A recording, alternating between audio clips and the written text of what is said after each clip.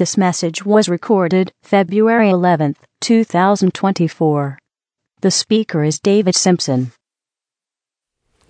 Now please take your Bible and turn to Isaiah, and we're in chapter 52.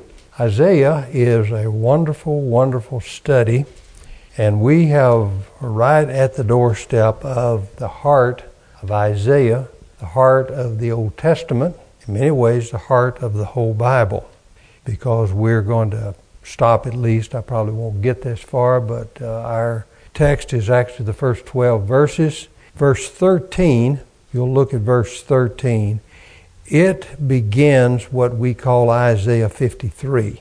So when we study it, Lord willing, next week, beginning from verse 13 down through verse 12 of what we call Isaiah 53, should be thought of as one whole unit of study. So we'll get there, and I'm excited to get to Isaiah 53, and we'll slow down. We've moved a little quickly going through here, but we'll slow down and work our way slowly through these verses. Some of you remember, some of you have notes from a long time ago, but it's been 20 years or so, at least, I think, that we studied, but we'll look forward to doing it again. But today I want to talk with you about one main idea here that we have in the first part of Isaiah 52. So if you'll look in verse number 1, let's read 2 or 3 verses just to get our text in our eyes. He said in verse number 1, "Awake, awake, put on strength, O Zion. Put on thy beautiful garments, O Jerusalem, the holy city. For henceforth there shall no more come unto thee the uncircumcised and the unclean. Shake thyself from the dust. Arise, and sit down, O Jerusalem. Loose thyself from the bands of thy neck, O captive daughter of Zion. For thus saith the Lord, ye have sold yourselves for naught, you shall be redeemed without money." Okay, I'm going to stop there. I want us to focus on the name that we have here in the beginning, and that is the name Zion. Awake, awake, put on thy strength, O Zion. The name originated, the name Zion, we don't really know where. We don't know the exact meaning of it, where it came from, but the first time that it's known to be mentioned was about 400 years before David, about 1400 BC, and it's from a source outside of the Bible. But the name Zion became prominent with David. David lived about 1,000 years before Christ, so 1000 BC. And it says in 2 Samuel chapter 5 and verse 7 that David took the stronghold of Zion. David was running from his life, from his son, and from armies, and he came to the edge of Jerusalem, and he set up a camp. Well, that edge of Jerusalem on the south side, there's a rock formation that is thought to be the place where David was, and it became known as Zion, or they called it Zion. So that's sort of the history behind it. Not only 300 years later, but in the Psalms we will also see that Zion becomes a picture and a type, and that picture and the type is of the church. So 300 years later, when Isaiah writes, about 700, I've just given you about, I'm not trying to be exact, about 700 years, the name Zion is typical or a type or symbolic of the church. The church is actually given 3 names. If you'll look here, it's called Zion, and then the church is called Jerusalem. And then if you'll look down to verse number 9, they're called my people down toward the end. For the Lord hath comforted his people, not my people, but his people. He hath redeemed Jerusalem. Well, this Jerusalem, this Zion, and his people, that is all foretelling about the church. So if you don't believe me, I'm going to show you in the New Testament. Hold your place, but I want you to go with me to the book of Hebrews. I want you to see this rather than me just telling you. I want you to go to Hebrews, please, in chapter 12. Hebrews 12. I want you to find verse 22. In verse 22 of Hebrews 12, this is a reference back to this same meaning. But you are come unto Mount Zion. So it says Sion, but it's Zion. Unto the city of the living God. So not the city where it's overthrown, not the city where it's filled with idols, not the city where it's filled with false religion, but the city of the living God, the heavenly Jerusalem, not the earthly Jerusalem. So you know that he's talking about something that is symbolic, something that is typical for us to see, because it is heavenly Jerusalem, not earthly Jerusalem. To an innumerable company of angels, that is God's guardians over things. Then verse 23, to the general assembly and church of the firstborn. So when he talks about Zion, the city of the living God, the heavenly Jerusalem, he's talking about the church of the firstborn, which is a way of referring to Christ, who was the firstborn out of death, is what is meant by that. So I wanted you to see that, to know that I'm not just making this up, that here in Isaiah 52, when he talks about Zion and Jerusalem and his people, he's talking about the church. We know that God is gracious to Zion because in Psalm 102 and verse 13, it says, have mercy on Zion. We're also told that God dwells in Zion. In Psalm 76 and 2, in Salem, that would be Jerusalem, and the name Salem means peace. So Jerusalem means a city of peace. Of course, it's been anything but a city of peace. Don't you think it's of interest how that it's called a city of peace? But we know now, looking back on it, that history tells us it's a city of anything but peace. But it is a place of peace because it is the church. And that's the message, the gospel of peace. So what I want to do is to just see a handful of things. I'm not going to try to go to verse by verse through this. I've done this a lot in Isaiah. But I want to talk with you about Zion. And I have a handful of things here. I may not get very far. But I want to talk with you first of all about God's election of Zion. Because we are told in Psalm 132, in verse 13, that the Lord has chosen Zion. You might want to write it down, go back and look for yourself. But the Lord has chosen Zion. So election and Zion go together. Now I want you to go back with me to the place of our reading, and here in the first chapter of Isaiah, and I want you to look at verse number 8. We're going to look at 8 and 9. In verse 8 it says, chapter 1, Isaiah, and the daughter of Zion is left as a cottage in a vineyard, as a lodge in a garden of cucumbers, as a besieged city.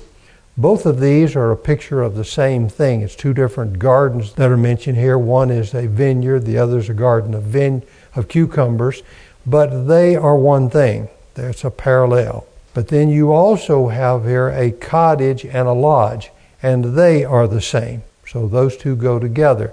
So here's the way it worked. They would have a garden, but the gardener would build a little shack in the middle, and it would be called a lodge or a cottage, but it'd just be a little building. And the overseer of the garden would stay there all the time. And he was watching for birds to shoo them away. They didn't know about scarecrows in that day, so they would shoo away the birds. Or if there was any thief that would come to steal their cucumbers, they could fight off those thieves. So it was there to watch after them.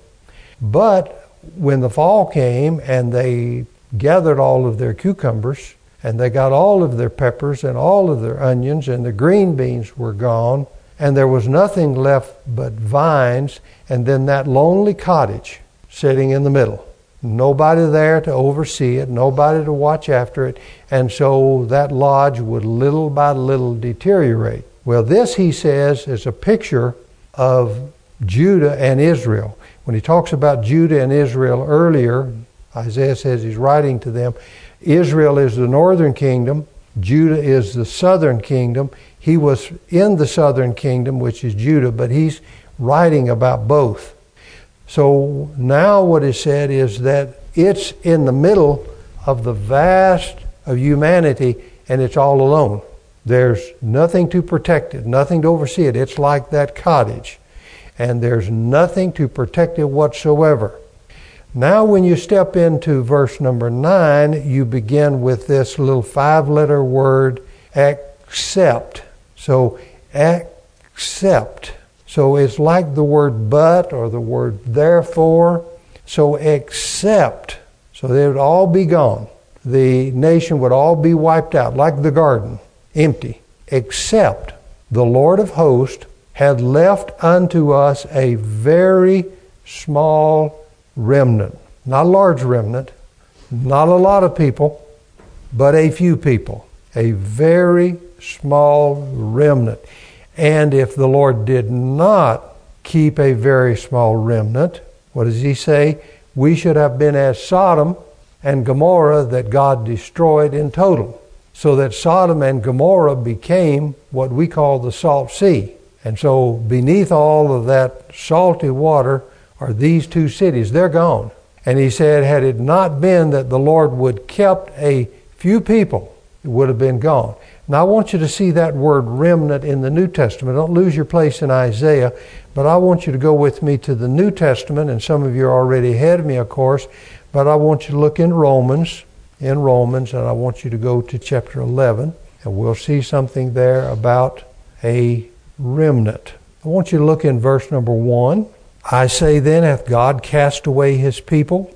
Well, you first of all have to know who his people are. That's what Paul's talking about. 11:1, Romans. I say then, hath God cast away his people? God forbid, for I also am an Israelite. That's his by birth, of the seed of Abraham. So he makes it very pointed that I am not one of those who is a half-breed from the Babylonian captivity.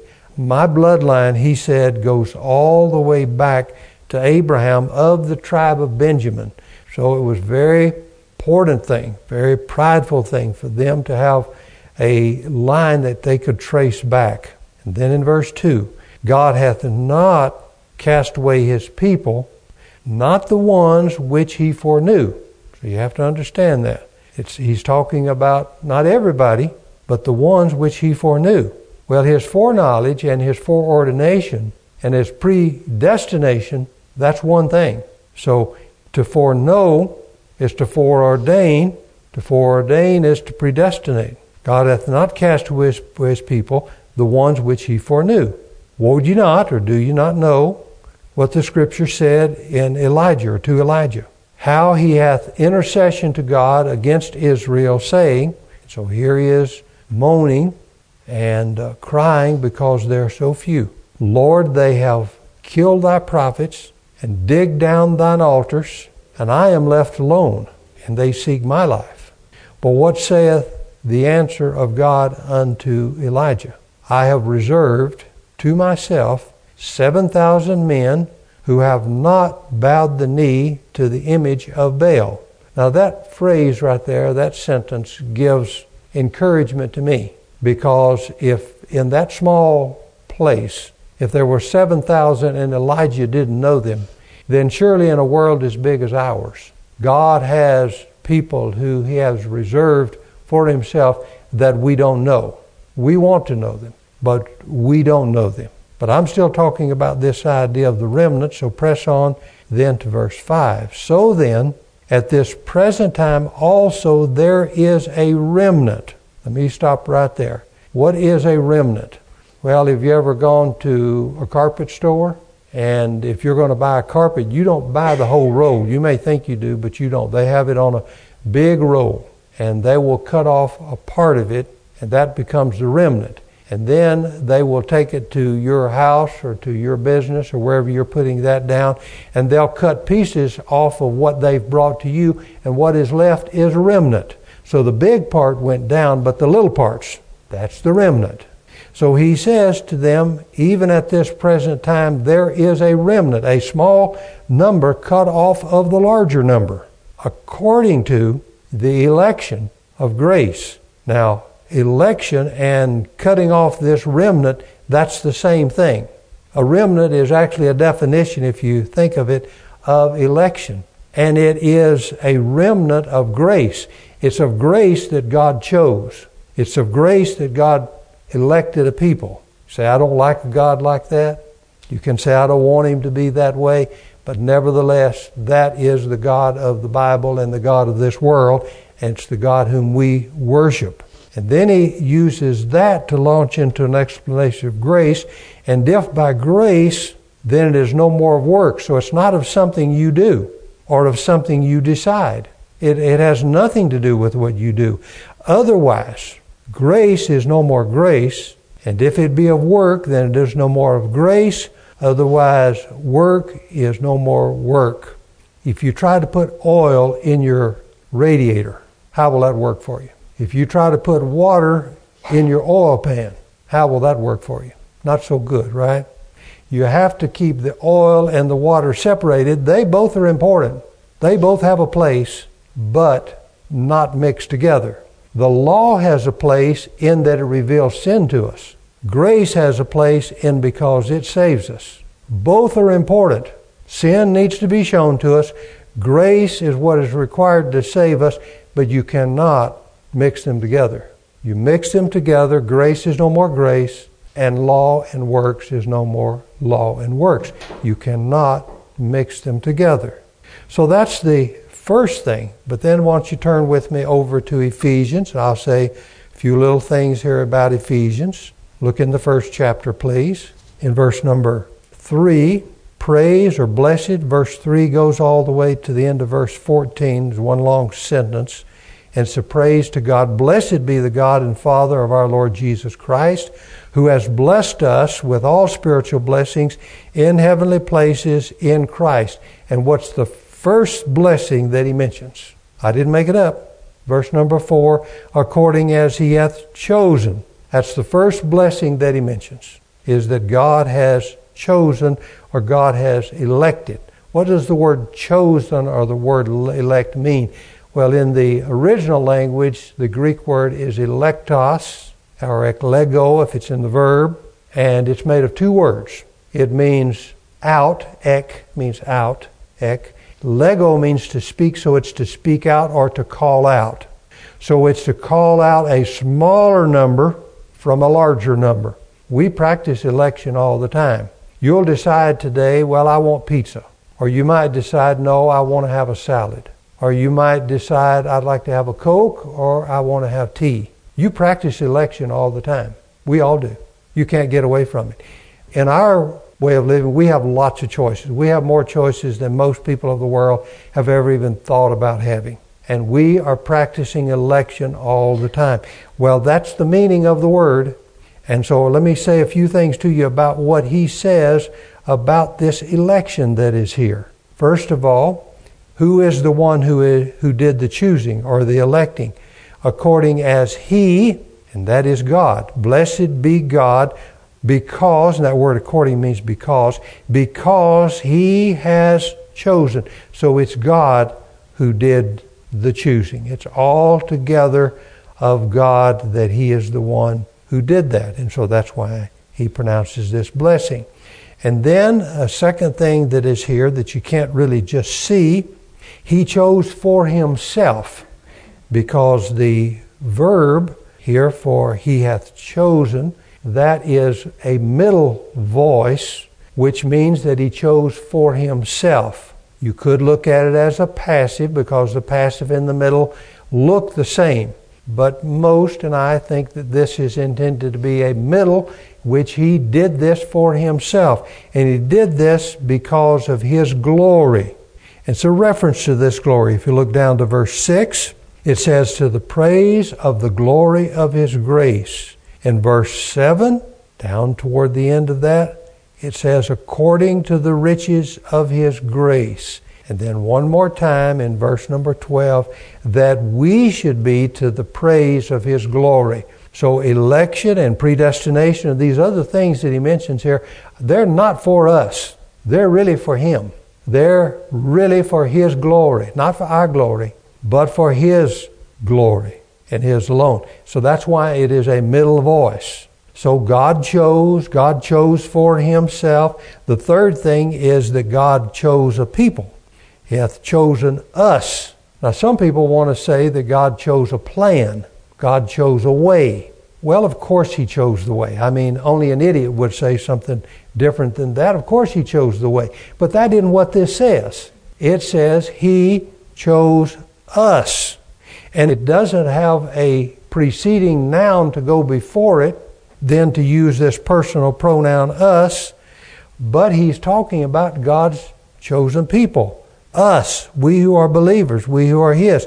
God has chosen us. He's chosen people, not a way, not a plan, but us, Jews and Gentiles. He elected people.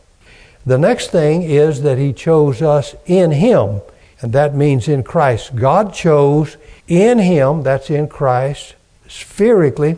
In him means in the sphere of Christ, the way they would look at it. Before the foundation of the world, in eternity, he was chosen in Christ, but you can't separate that from his glorious person and his finished and saving work upon earth. Chosen in him. Election is in Christ, not outside of Christ. So, God is chosen for himself. God has chosen a people. God has chosen in Christ. And then one more thing I would say, and that is God elected eternally. God elected eternally. And I know that because before the foundation of the world. So if God did all of the choosing, he did it for himself. He chose people, and he did it before the foundation of the world. He did it without human will, without human works. And I know the way Arminians look at this, though there's no foundation for it, they say he chose because he knew that you would accept him. He knew that you would give your heart to him. He knew that you would let him come into your life. He knew what you would do. Well, of course he knew what you would do. But that has nothing to do with this. I mean, let's let the words say what they say. God, in Christ, has chosen a people eternally before the foundation of the world. Then I want you to go back with me to Romans 9. I'm going to try to, again, support the idea that it is not based on what a person would do. Go back to Romans 9, and Paul explains that. In Romans 9, Paul begins to use an example, or his examples I should say, and he uses example here of Abraham and Sarah, of Isaac and Ishmael, and then here of Jacob and Esau. Look what it says in verse 11. For the children being not yet born, neither having done good or evil. If they hadn't done good or evil, they hadn't decided good or evil. Because in order to do, you've got to decide. You don't ever do anything unless you decide to do it, right? So they hadn't decided, and they hadn't done good or evil. Had nothing to do with what they would do or with what they would decide. But that, in order that, the purpose of God, according to election, might stand. Not of works, but of him who calleth. So it is altogether of God. It is God who does that. And Paul launches into this, into a discussion about God's justice. And in verse 14, right in the middle of that verse, what shall we say then? Is there unrighteousness? That word unrighteousness is better translated unjust. Is there injustice with God? The word righteous and the word justice, it's the same word. This is better understood as justice. Is there injustice with God? What is it the first thing people say who don't believe or don't want to believe in election? What do they say? They say, well, that's not fair. It's not fair for God to choose some and not to choose others. Well, Paul heard these Jews say that, and so he said, what shall we say then? Is there injustice with God because he chose one brother and not another? One person and not another? God forbid. No way in this world that God is less than totally just. So the first thing to see about this truth of Zion is that Zion is chosen. Why don't you go back with me to Isaiah 52. They're the object of God's calling. That's why you have the words awake, awake here. And then they are the object of God's calling and election together. They are also the object of God's redemption. That's why it says at the end of verse 3, redeemed without money. So if you don't have any money, you don't have anything to bring. Because in order to buy a ransom, you need money, but you don't have any money. So this is a salvation without any contribution from the sinner. It's without any kind of money whatsoever. And then God calls us to His sovereignty in verse 7. How beautiful upon the mountain are the feet of them that bringeth good tidings, that publishes peace, brings good tidings of good, and publishes salvation, that saith unto Zion, thy God reigneth. If you don't preach God's sovereignty, don't believe in God's sovereignty, just don't preach. Don't try to say you believe in God, because the only way to believe in God as He is to believe that thy God reigneth. And in 1 Corinthians 15 and 25, Paul said He must reign. So God is a reigning God. Let me talk about one more thing and then I'll stop. And that is that Zion is the object of God's salvation. Look down here to verse 12, verse number 12, and just look at the last phrase in verse 12. And the God of Israel will be your reward. Some of you have reward. Now why would they put a reward, or why would they shorten this to just reward? Well, because this word is a word that actually means a rear guard. A rear guard. I mean, Isaiah 52 and 12, the word means a rear guard. So they had a guard, they had guards up front, then you'd have your party in between, and then there would be a rear guard. So what he's talking about is your salvation, your deliverance. God is going to deliver you from beginning to end. All the way through, the Lord is going to deliver you. Look back with me to Isaiah chapter 8 and verse 14. We went over this verse, of course, when we studied chapter 8. But in verse 14, He shall be for a sanctuary, and for a stone of stumbling, and a rock of offense to both houses of Israel, and a gin and snare to the inhabitants of Jerusalem. Now, where do we find this verse in other places? Well, we find it in Romans 9:33. We also find it in Hebrews 11:16, and then the verses we read a few moments ago in chapter 12 of Hebrews, and 22 and 23. Look one more place. Go with me to the New Testament and find 1 Peter. I'm not far from stopping, so I'm going to make it. Look in 1 Peter and look in chapter 2. So Hebrews, James, and Peter. Hebrews, James, Peter. And Peter, of course, was right there with the Lord. He knew Him as well as anyone. He was the one who finally gave His life, and as far as we know, tradition says He was crucified upside down, saying, I'm not worthy to be crucified as my Lord. So they crucified Him upside down. But then look with me, please, in the second chapter of 1 Peter, and look in verse number 6. Wherefore, it also is contained in the Scripture, or written in the Scripture, Behold, I lay in Zion a chief cornerstone, elect, precious. He that believeth on Him shall not be confounded or disappointed in any way. Unto you therefore which believe, He is precious. But unto them which be disobedient, the stone which the builders disallowed, the same is made the head of the corner. So what's that mean? They're looking for a cornerstone, the best one. They looked at this stone, no. Looked at that stone, no. Another stone, no. Finally, when they came to the right stone, that's Christ. But the ones that they disallowed in verse 8, a stone of stumbling and a rock of offense, even to them which stumble at the word, being disobedient, whereunto also they were appointed. Verse number 9.